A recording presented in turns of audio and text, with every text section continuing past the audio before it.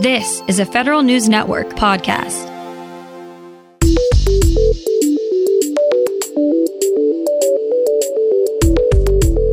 Coming up on today's Federal Newscast, just before SBA gets ready to hand out more PPP loans, its IG says a lot of money went to unqualified borrowers.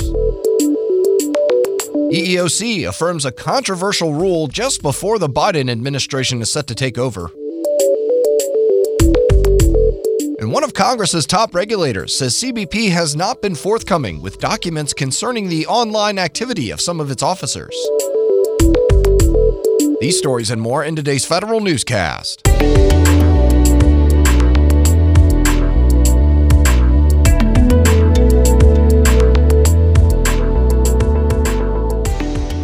Welcome to today's episode of the Federal Newscast. I'm Eric White. The Small Business Administration is gearing for round 2 of its Paycheck Protection Program, but its Inspector General says $3.6 billion in PPP loans went to potentially ineligible recipients.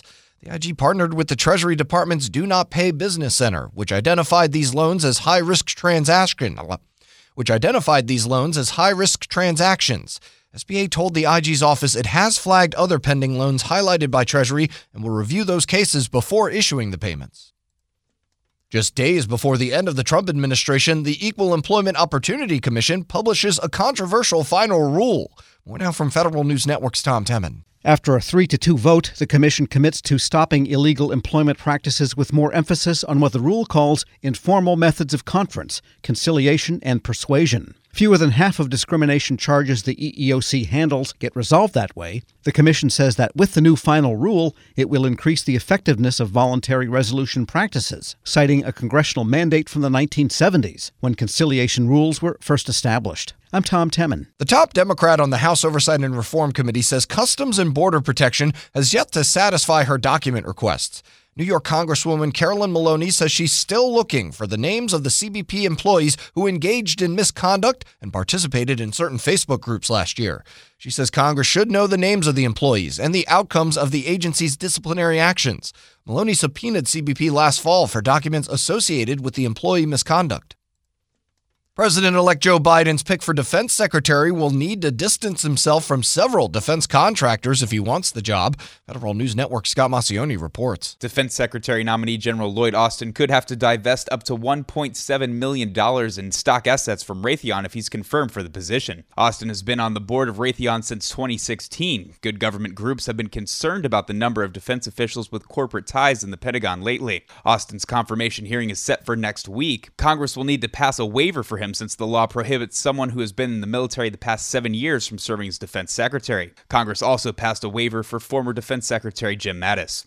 Scott Maucione, Federal News Network. The Food and Drug Administration approves an Army-developed rapid blood test for traumatic brain injuries. The test identifies two brain-specific protein markers that appear in the blood following a brain injury. Over the past 10 years, more than 400,000 service members suffered from brain injuries due to combat injuries, training accidents, and other incidents. The Army says the test will help treat service members faster and possibly prevent further injury. The Navy imposes new rules for sailors and families deploying outside the United States. Federal News Network's Jared Serbu has more on that. The new directive requires anyone traveling on official orders to have a negative COVID test within 72 hours before they board a plane overseas. The Navy says it's meant to reduce the spread of the pandemic, and more to the point, many countries will no longer allow U.S. personnel to enter their borders unless they've tested negative.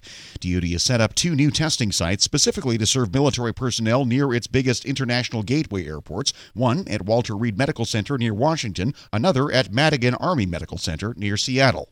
Jared Serbu, Federal News Network. Parts of the federal government's security clearance process are slowly entering the digital age. We get more now from Federal News Network's Nicola Grisco. The Defense Counterintelligence and Security Agency says it accelerated an effort during the pandemic to eliminate paper from the case review and case closure process.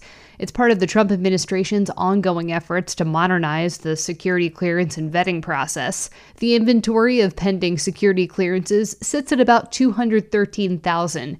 DCSA is handling the vast majority of top secret cases within 80 days. Nicola Grisco, Federal News Network. Health and Human Services becomes the fourth agency to receive approval to call themselves a Quality Service Management Office, or QSMO.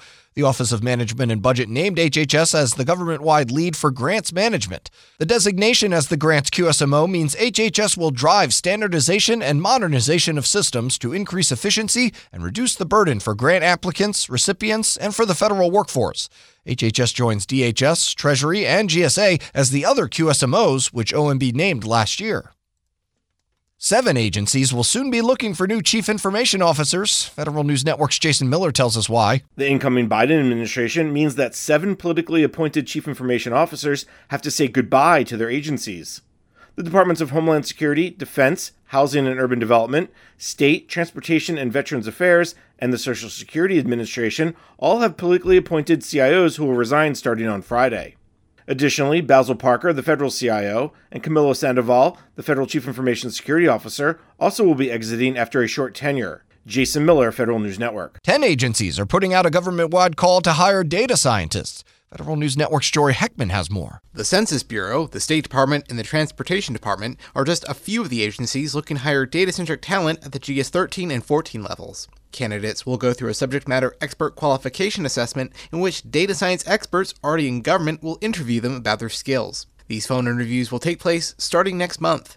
The U.S. Digital Service went through the same process in recent years to hire customer experience experts. Jory Heckman, Federal News Network. You can find more information about these stories at federalnewsnetwork.com. Search Federal Newscast, subscribe to the Federal Newscast on Podcast One or Apple Podcasts, and stay up to date on your agency's response to the coronavirus with our coronavirus resource page. I'm Eric White.